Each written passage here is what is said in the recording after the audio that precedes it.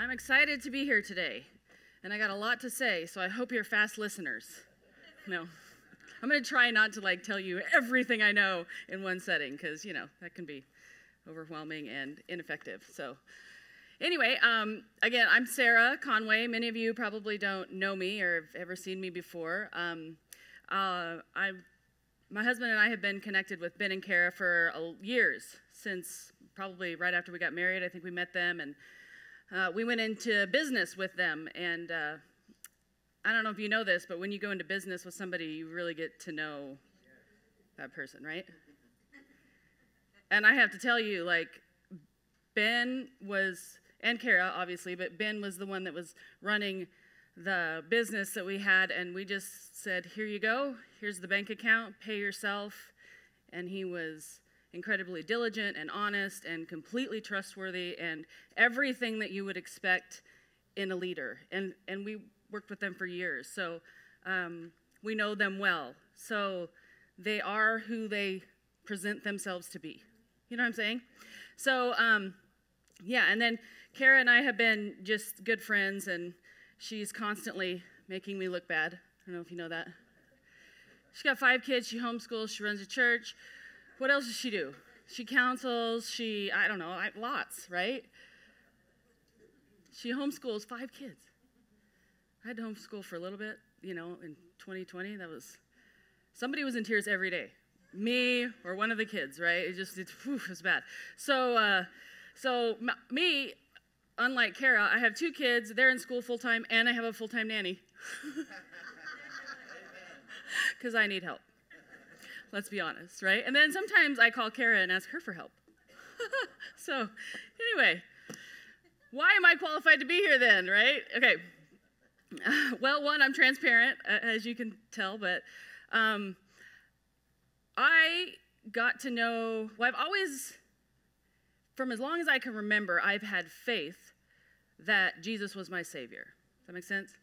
So I knew that I was saved or born again or whatever. I knew that my whole life, but I didn't have any revelation of grace or mercy or anything like that. I just thought that if I behaved really, really well, then God would be very pleased with me, like he was our pastor, or, like even my parents, So, and I also thought that the Bible was like a set of arbitrary rules put forth just to see who would follow them, so God could know who we like and not like. And if you're honest with yourself, it kind of comes across that way sometimes, right? It seems that way. It's not true at all. Actually, everything that God asks us to do or not do is for our benefit and not his. Absolutely everything. Even worship. We say we worship God for him, right? But really it's for us. Because it actually establishes and purifies our faith. Does that make sense? So today we're going to talk about faith in general. All right? Now what I want to do today is add to the discussion of faith that we've probably all heard about. I don't know if I've heard a lot of teaching and amazing stuff on Mark chapter 11 through Kenneth Hagin. If you say to this mountain, be removed and be cast into the sea, but if you do not doubt in your heart, it will be done, right? Amazing teaching from that. What else? Hebrews 11, right? We learned that, by faith, they inherited the promises. Even Abraham was considered righteous through his faith. And I don't know if you know this, but Abraham didn't do everything right. He sent his wife to, go sleep with that guy so he doesn't kill me. That's a big ask. You know what I'm saying? I don't know what I would say. Anyway. Whatever. James chapter 2 taught us a lot on faith, that faith without works is dead. And that doesn't mean, Martin Luther actually wanted to get James chapter 2 taken out of the Bible because he misunderstood it. He had a revelation of grace, and he understood that it wasn't by works that we were righteous, right? And so when it says faith without works is dead, it doesn't mean works like as in I'm going to work for my righteousness, okay? It simply is talking about kind of what we're going to be talking about today, that faith will produce an action. Okay? So if you believe it here, but there isn't an action that comes from it of some sort, then it's not faith.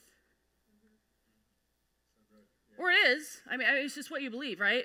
So, So that's what we're going to do today. So there's two parts of my teaching today. I want to define faith for you, how I define it, just so we're all on the same page. You may have a different definition, and that's completely fine, but so you know that I'm talking about when I say faith. If you have a Bible, turn to Romans chapter 14. Now again, a disclaimer. I am simply going to be adding to everything that we know about faith. From all the things that I just talked about, everything that we've learned, I'm going to add to it, okay? I don't want you, if you hear something that contradicts or is in opposition to that, I probably said something wrong or you heard it wrong. I don't know, right? Like miscommunication happened or maybe I'm wrong. So my heart and what I'm trying to say today does not in any way contradict what we already know about faith. Does that make sense? Amen. We're adding to it. So it's just another chapter in the Bible of faith. In my Bible, it's the chapter title is The Dangers of Criticism. But actually, I disagree. I think it's a chapter that defines what faith really is. Okay? So Romans chapter 14, I'll start in verse 1. It says, accept other believers who are weak in faith, and don't argue with them for what they think is right or wrong. For instance, one person believes that it's all right to eat anything, but another believer with a sensitive conscience will eat only vegetables. Okay, so what the discussion was of the day was that,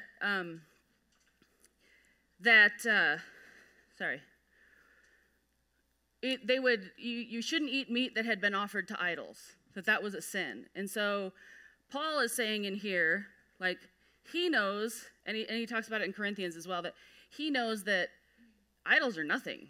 So it's been offered to nothing. So whatever. Everything, that meat that's been offered to those idols, actually God made it. So I'm eating it and I'm thanking God for it. Right? So he knew he had the faith that it was okay for him to eat the meat, right? But some people, he says, who he's calling here are weak in faith.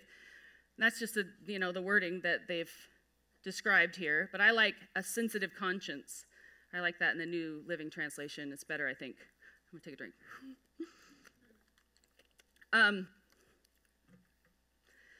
Some people were not okay with it. They ate only vegetables, okay? So now that we understand that. Verse 3, those who feel free to eat anything must not look down on those who don't. And those who don't eat certain foods must not condemn those who do, for God has accepted them. Who are you to condemn someone else's servant? For they are responsible to the Lord, so let him judge whether they are right or wrong. And with the Lord's help, they will do what is right and will receive his approval. And will receive his approval, okay? Verse 5, in the same way, some people think one day is more holy than another, while others think that every day is alike. You should be fully convinced in whichever day you choose is acceptable. Fully convinced. We're defining faith, remember? This is what faith looks like. Fully convinced. Right? Did I spell that right?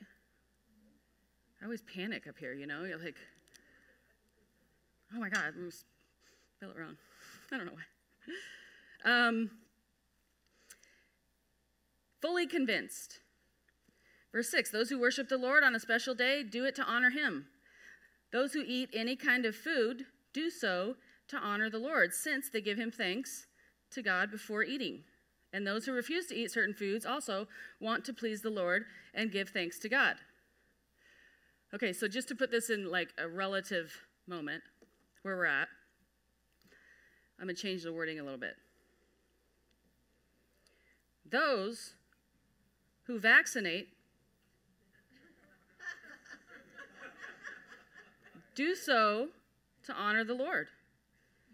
And they give God thanks before receiving it. And those who refuse to vaccinate also want to please the Lord and give him thanks. Who are you to judge another man's servant? Right? It goes on to say that, like, you know, we'll all stand before God one day. And, you know, even my kids know, like, don't blame it on the other kid. Don't do that thing that Adam did. It was that wife you gave me. Don't do that. Like, you're responsible for yourself, aren't you? And you're responsible to do what you think is right for you. And you need to recognize just because it's right for you doesn't mean it's right for everybody else. What's right for everybody else might be completely different. What you need to have is you need to be fully convinced in your own mind of what you're doing is the right thing, okay? A clear conscience before God is very important. Very, very important. In fact, Jesus died and shed his blood on the cross so that our conscience might be cleansed, so we could serve and be able to, without doing dead works. For our conscience, that's why.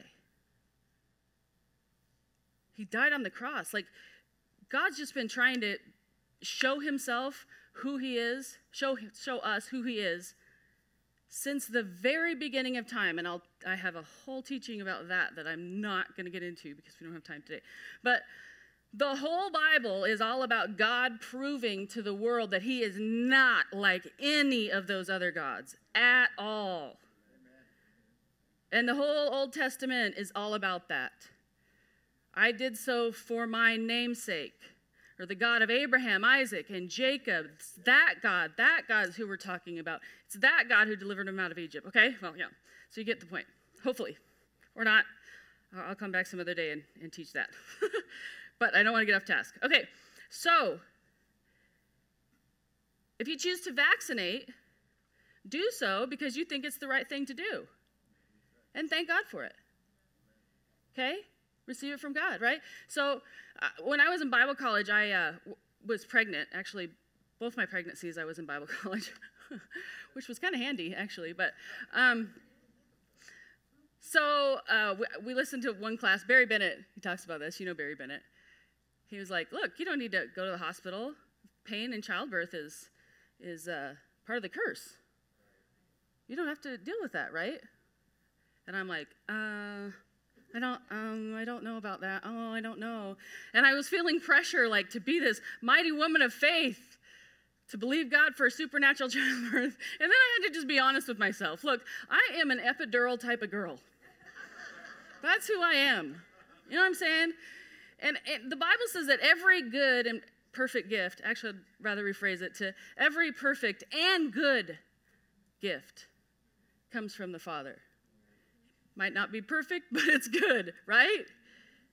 And guess what? I didn't have any pain during childbirth. The curse was gone, but the epidural did it. And right as soon as I had 3 epidurals, 2 kids, it's a long story. But every single time I got an epidural, I said, thank you, Jesus. Because that stuff comes straight from heaven. Like, it really did. It came right out of heaven.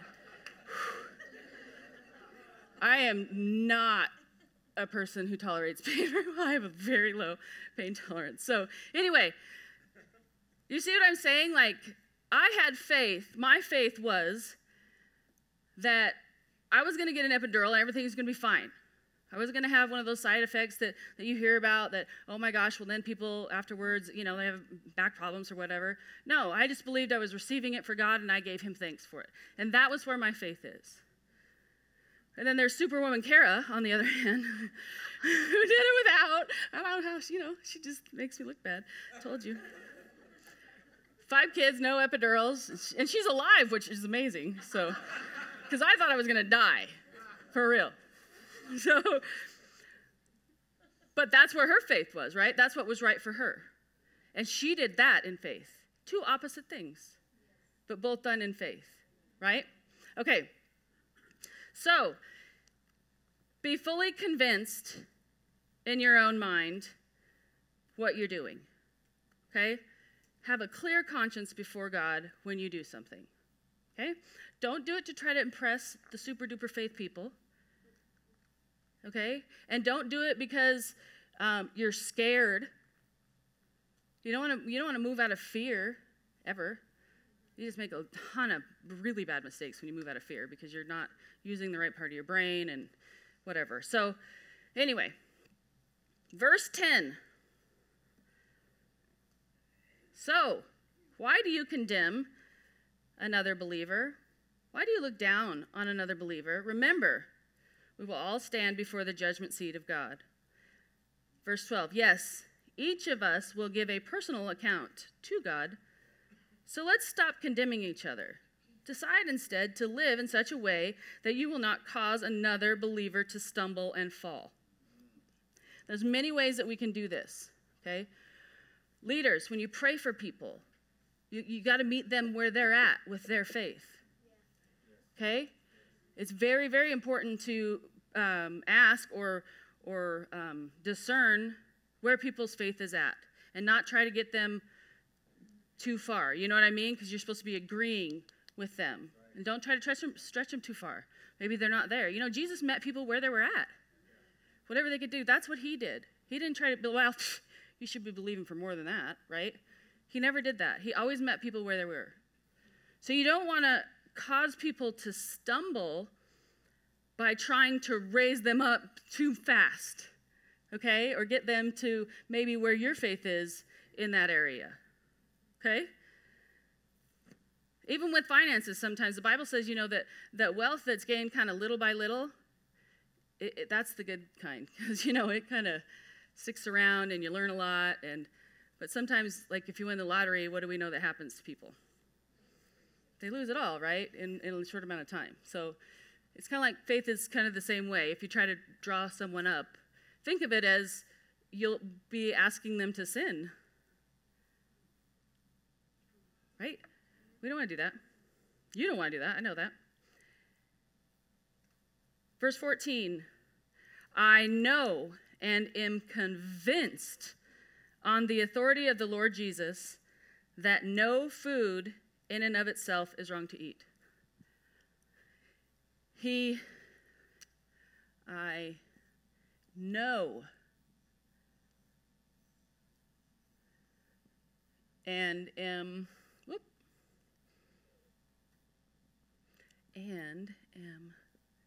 convinced.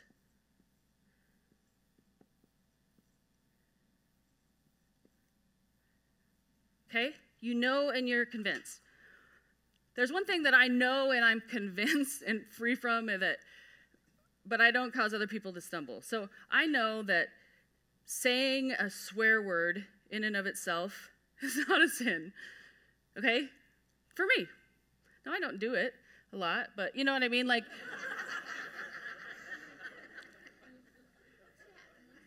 it does. Yeah. But there's actually been times where I've been ministering to people and I said a swear word on purpose so that they would understand the grace and the goodness of God. Okay? It's a word. It's like money. It's, you know, it can be used for evil or it can be used for good, right? So anyway, that's where I'm at. But I'm not going to try to like get up here and say a bunch of swear words and, you know, cause somebody else to stumble. I wouldn't do that. And I don't do it. I mean, I don't want you to get the wrong idea that I'm just, you know, all over the place. But I just know and I'm convinced that it's okay. And, you know, and you never, swearing in an attempt to intimidate somebody else is wrong. That is wrong.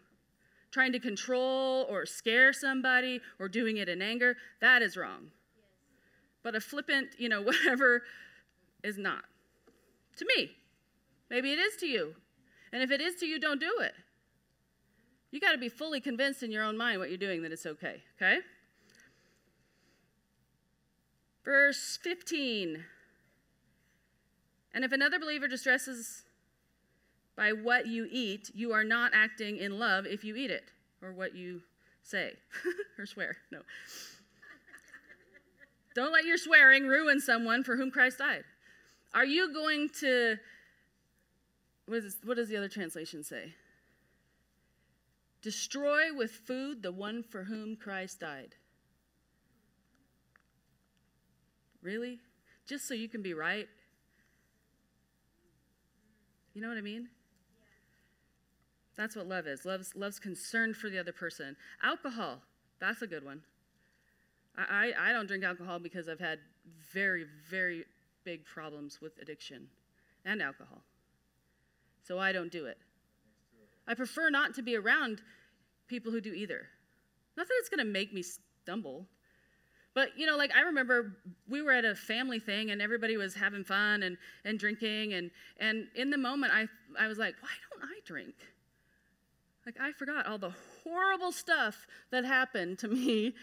Like I just had this lapse in, and I kind of felt sad that I couldn't participate. So if I hung around that environment all the time, I'd be drinking and prostituting and whatever else. I mean, it just gets bad quick for me. So, I'm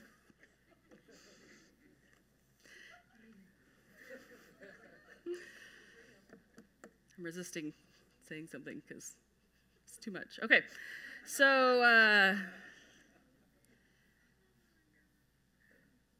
but do you want to really drink around somebody who might have a problem?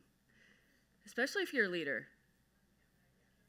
And it's somebody new. You don't know who has a problem with alcohol and who doesn't. Because it can, alcoholism can, fly under the radar for a long time. I always said that was the good thing about meth. It'll destroy your life so fast, and you can't hide it, So that's a good thing. At least it's out in the open. Everybody knows,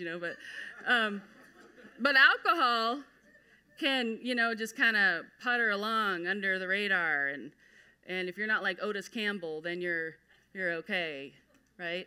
If you're functioning, then you're not an alcoholic. Well, that's not necessarily true. I'm not saying don't drink. If you feel free to drink, if you want to do that in your own home, do that. Or in an environment where you know that somebody else might not see you or be around. You know what I'm saying? Just use judgment. Just be aware of how it might affect other people, okay? Okay.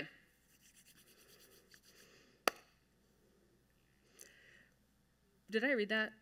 For the kingdom of God, verse 17, for the kingdom of God is not a matter of what you eat or drink, but living a life of goodness, peace, and joy in the Holy Spirit. I'm going to go to, I think, verse 22. You may believe that there is nothing wrong with what you are doing, but keep it between yourself and God. Blessed are those who don't feel guilty for something they have decided is right. If you've got a clear conscience about it, okay, good. You think it's good before you and God are good, that's a blessing. But if you have doubts whether or not you should eat something, you are sinning if you go ahead and do it, for you are not following your convictions. If you do anything you believe,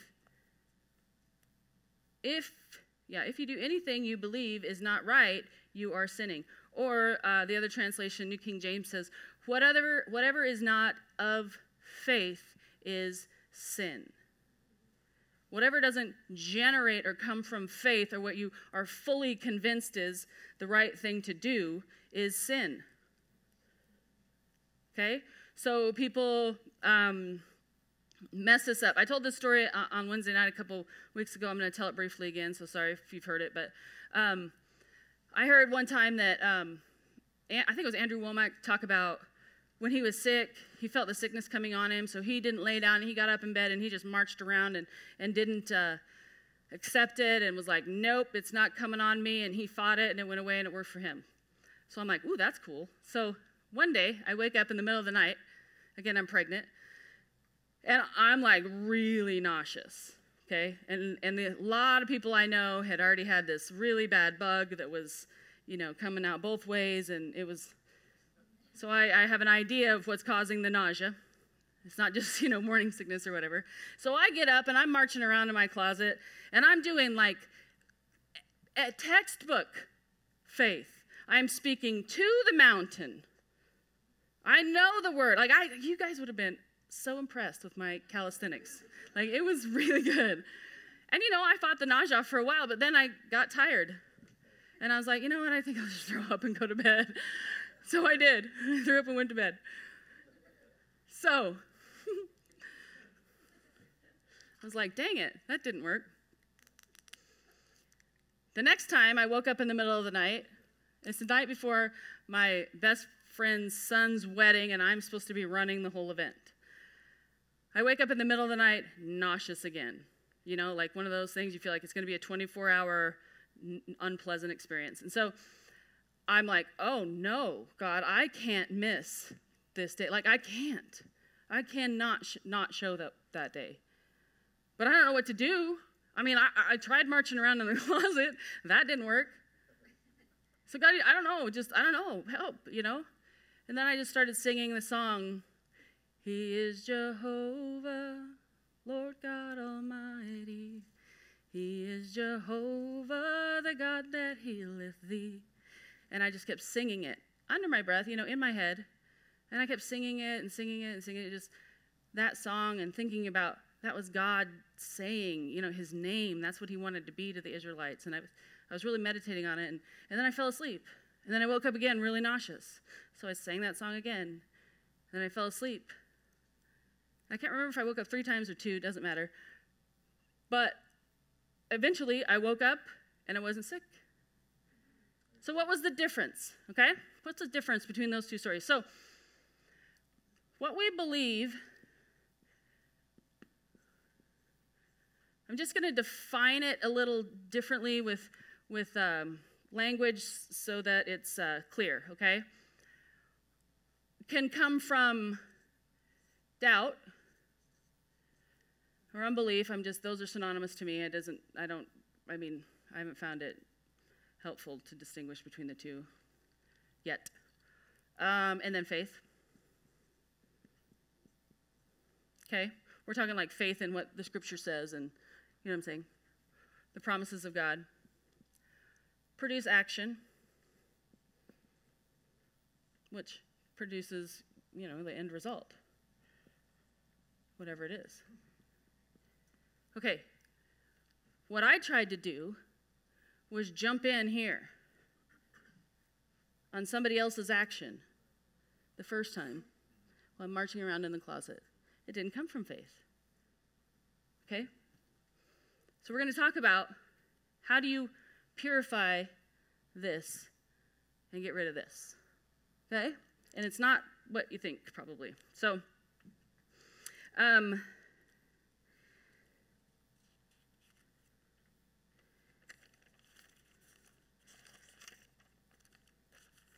another thing I want to clarify some language again. Okay, so our heart, the Bible talks a lot about our heart. What we believe in our heart, or what we actually believe in our heart is going to come out of our mouth. That's an action, right? What we actually believe and things that we believe, they're stored in our heart. It's like the storage container, okay? Now, when I talk about heart, okay, I'm going to draw this, which, we'll see.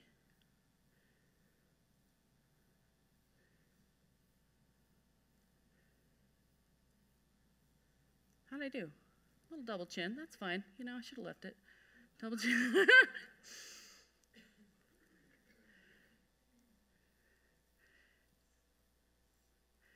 Okay. Now, we have a conscience. Have a conscious mind, right? Where we're aware of what we're thinking, and that mostly. And now this is a super oversimplification, right? Like, just for our discussion today, this is not an anatomy lesson. I'm just telling you this is how it makes sense in my head, and so that's how I'm going to try to teach it to you, so you'll understand, okay? And there's some truth in it, but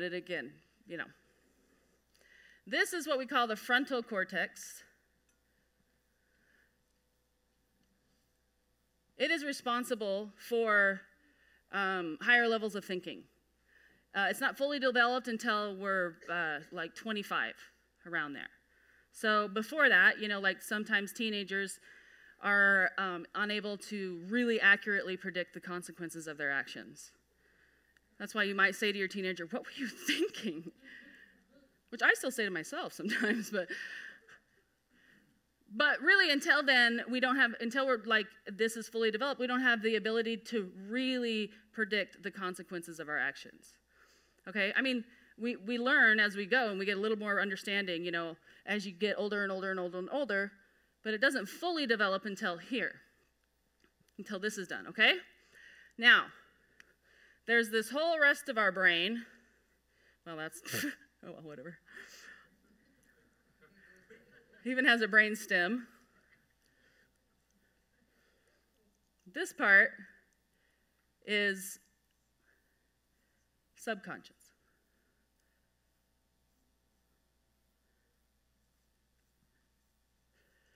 Okay? The brain stem here is all part of that. In the brain stem, this thing is like the unconscious, if you will. It controls like your heartbeat, your breathing. It's when this part of your brain is taking over control of your thinking, it's just survival mode. Okay? This is concerned with survival. Okay? Now, we have your lung here, a heart here, another lung. We'll do a stomach, diaphragm. Okay, I'm done. All right. So, and the reason I'm doing this is because when I talk, I'll point to like my heart, and so I want you to know this is what I'm talking about. So all this part is like the information comes from here and it goes down. And it's written on our hearts. Okay? So we have certain things that are written on our hearts. A storage container, that's what we do. Even like things that we really learn, master skills like driving, that's stored here, right? So this is storage as well. So, we make decisions, snap decisions, in a moment based on two things. Our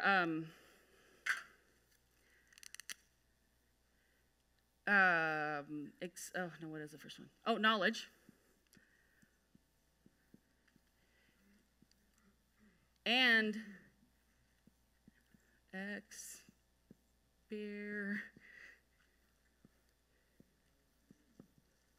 Oh, no, that's an E, right?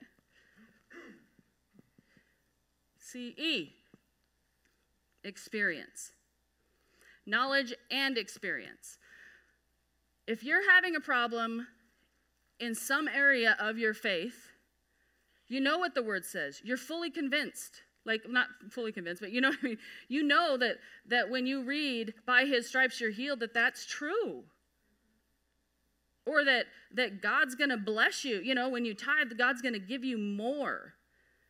Because it doesn't make sense naturally, but you can read it and say, hey, yeah, I believe that. I do. But for some reason, you're not seeing the end result come to pass in your life. And so this is how you fix that. This is probably why in some areas, but it's also how you fix that thing, okay? Because you can have faith and doubt at the same time.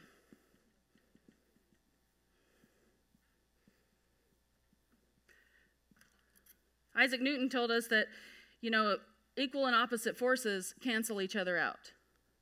So if you got a force pulling you in this way, and then you got a force pulling you in this way, they cancel each other out, and then there's nothing that happens. There's no action that's taken, right? So you can be in faith, know that that's true, but then also have doubt and have it cancel out. Okay? So experience oftentimes is the driver of this. Do we see more people sick than healed?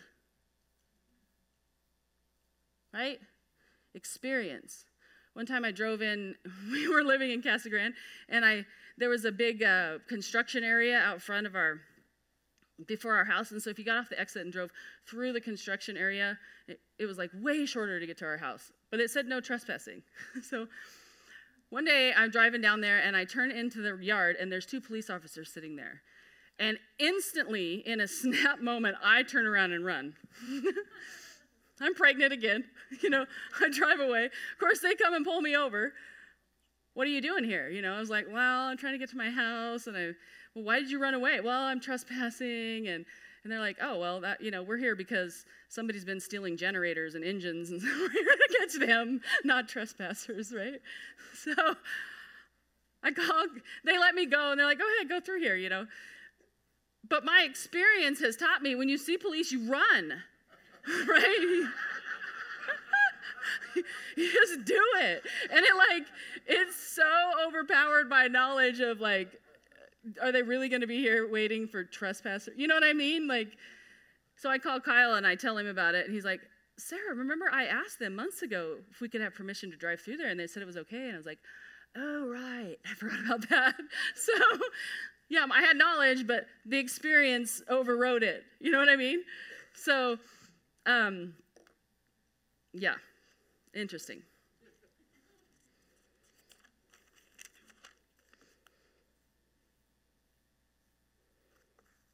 Okay, so this part of our being, well, how am I going to do this? This is what I would call the conscience.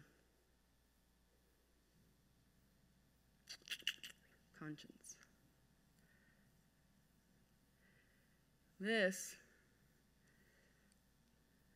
again, is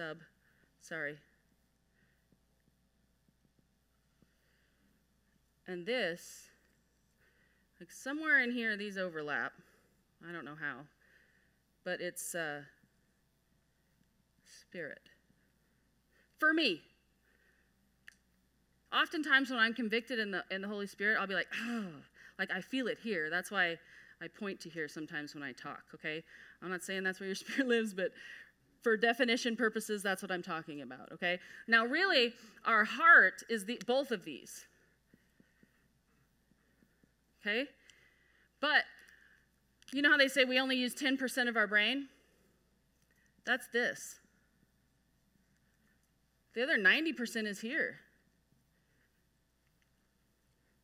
So you got a lot of stuff stored in there from a lot of different sources, okay? And it isn't always obvious what's taking place. And so oftentimes we can have doubt stored in there from other experiences or things people have said or just who knows what, I grew up really respecting, you don't want to lose money.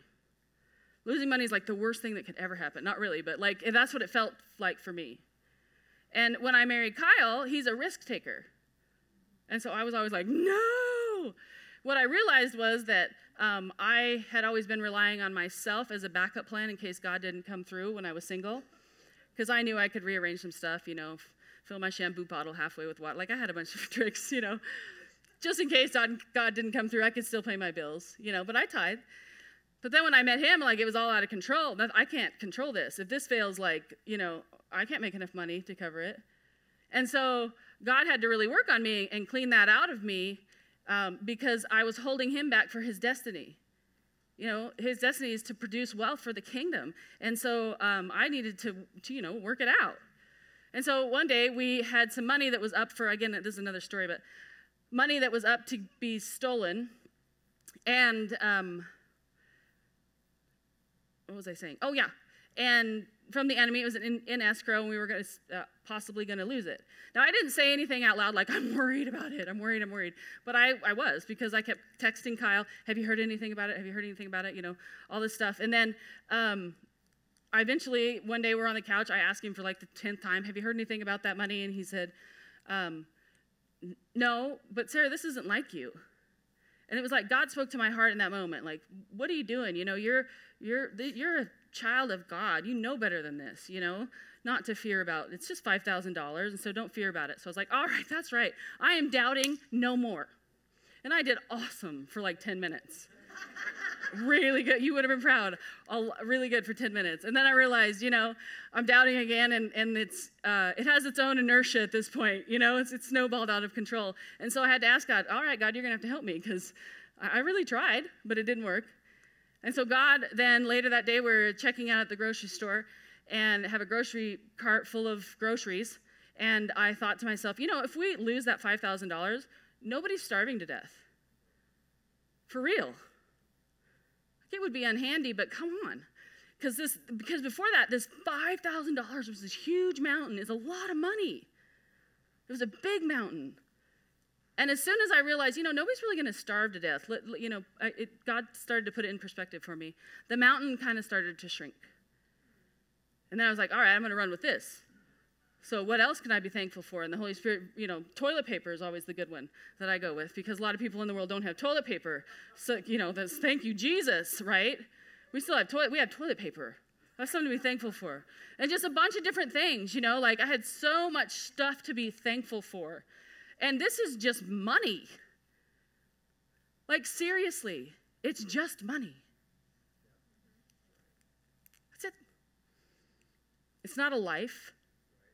It's not your kids. It's not your parents. It's not anybody you care about. It's just money. Like, you could make more. And that was, man, I wasn't raised that way. And so I had to realize it's just money. Like, you can win some, lose some, right?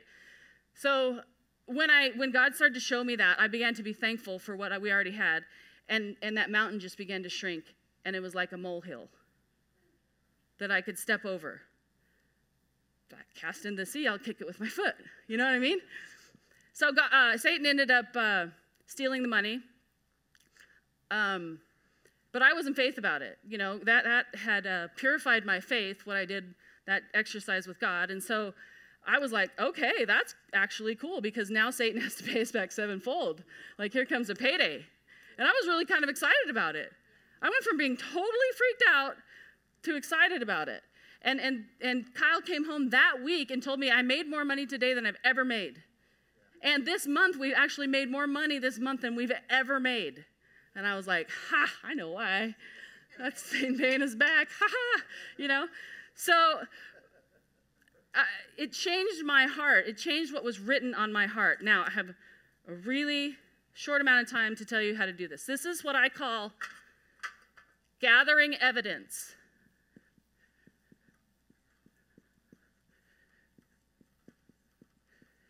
You have to gather evidence, because you have a lot of experience stored up in here from a lifetime of unbelief, okay? It's in there, and you might know better, but it's still in there, and it's participating in your decision-making and in your faith, okay?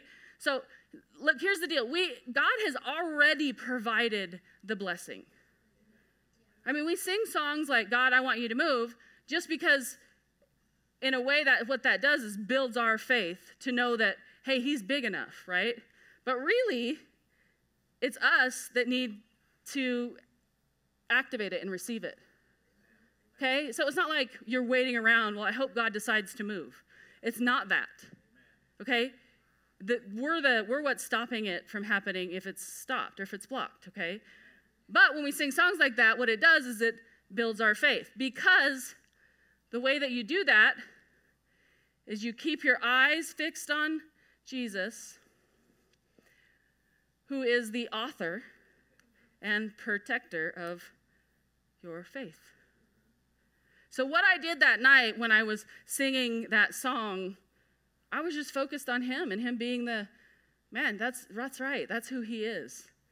I wasn't focused on my faith marching around in the closet, because we can get distracted with doing it all perfect. Still got to keep your eyes on Jesus, the author and perfecter of our faith. And the way that you do this, you gather evidence. I want you to think of something. The things that get written on our hearts are usually driven by emotions.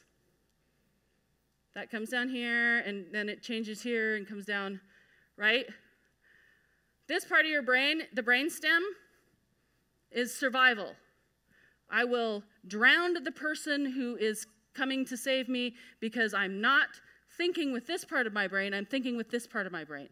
I'm going to survive. I need oxygen, and, you're just not thinking correctly. This is why addiction is so powerful. Because actually, they know that the dopamine comes in and it intercepts this. And it makes it feel as though if I don't have this, I'm going to die. I remember feeling that way when I was confronted. Like, my parents were confronting me. Instantly, they were people who were trying to kill me. Like, and that's silly to say, but that's how it felt because this part of my brain took over. That's what makes alcoholics and addicts so very selfish. It's because you're just in survival mode. You're not thinking with this part of your brain, okay? All right, so gathering evidence. Now, to do this, there's many ways that you can do it. But the best way, or the way that I'll tell you about, is just activate your imagination and listen to others' testimonies, okay? When you listen to testimony after testimony, you're gathering evidence, gathering evidence, gathering evidence.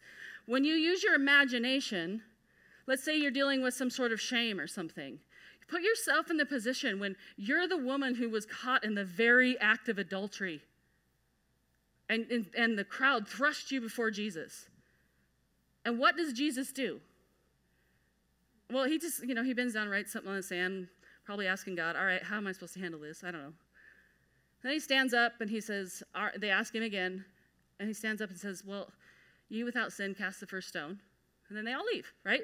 And then he says to her, oh my gosh, you have to stop doing that. Do you know how bad it is to have, no, he doesn't do that, does he? He doesn't condemn her or counsel her or try to tell her how bad what she's doing was. He just says, I don't condemn you either. Now go and sin no more, because it really isn't helpful. It is killing you. And, if you want to have a healthy marriage, you don't want to commit adultery. It's probably helpful, right? So that was his reaction. It really wasn't a big deal to Jesus.